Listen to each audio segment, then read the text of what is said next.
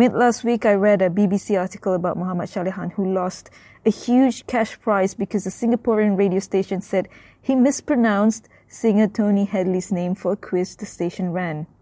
Hadley himself came to his rescue, but the radio station Gold 905, which is apparently more English than the Englishman himself, wouldn't budge on their decision. Listen to this clip for the pronunciation of Tony Hadley's name from Tony himself, the man who lost, and the one who won. Tony Hadley. Tony Hadley. Tony Hadley. They all pronounced the name differently, but correctly, at least in my humble pleb opinion.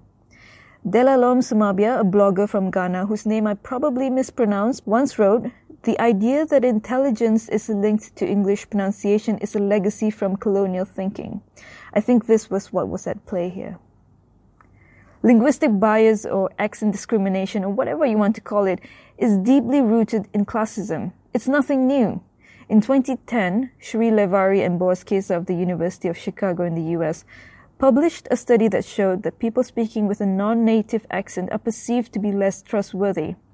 Andrew Timming of the University of St. Andrews in the UK published a study in 2016 that showed that they also find it harder to get a job, while Laura Serrato's 2017 dissertation, published by the Helsinki Metropolia University of Applied Sciences, showed that they might also be perceived to be less educated. You can find the link to these studies in the audio transcript.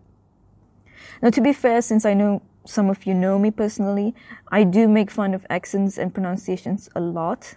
Mine, yours, my mother's, but mainly mine. But I'm not ashamed of my unplaced accent. This is why I chose to talk about this story rather than to write about it. My accent has been formed by my mixed upbringing, shaped by my public education, influenced by my diverse peers, affected by my elitist industry. I often get asked aggressively, even accusingly, and with absolutely no valid reason at all, "What are you? And where are you from?" when I start speaking in business meetings. Perhaps my accent doesn't fit my anglicized name. Also, my face and skin don't match the accent nor the name. It is all very confusing, but also somehow it seems to be my fault that it is wrong at all. A French accent when speaking English is so sexy. An American accent when speaking Malay is so adorable. But we, people of color, how dare we speak the language of our former colonizers with our ancestors' accents?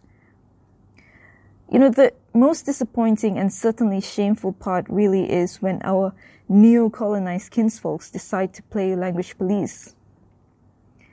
Anyway, the day after the BBC article was posted, which Tony Hadley himself shared on his social media, and after both Tony and Shalihan appeared on BBC Three Radio, Gold 905 finally relented and awarded Shalihan the prize money he won fair and square.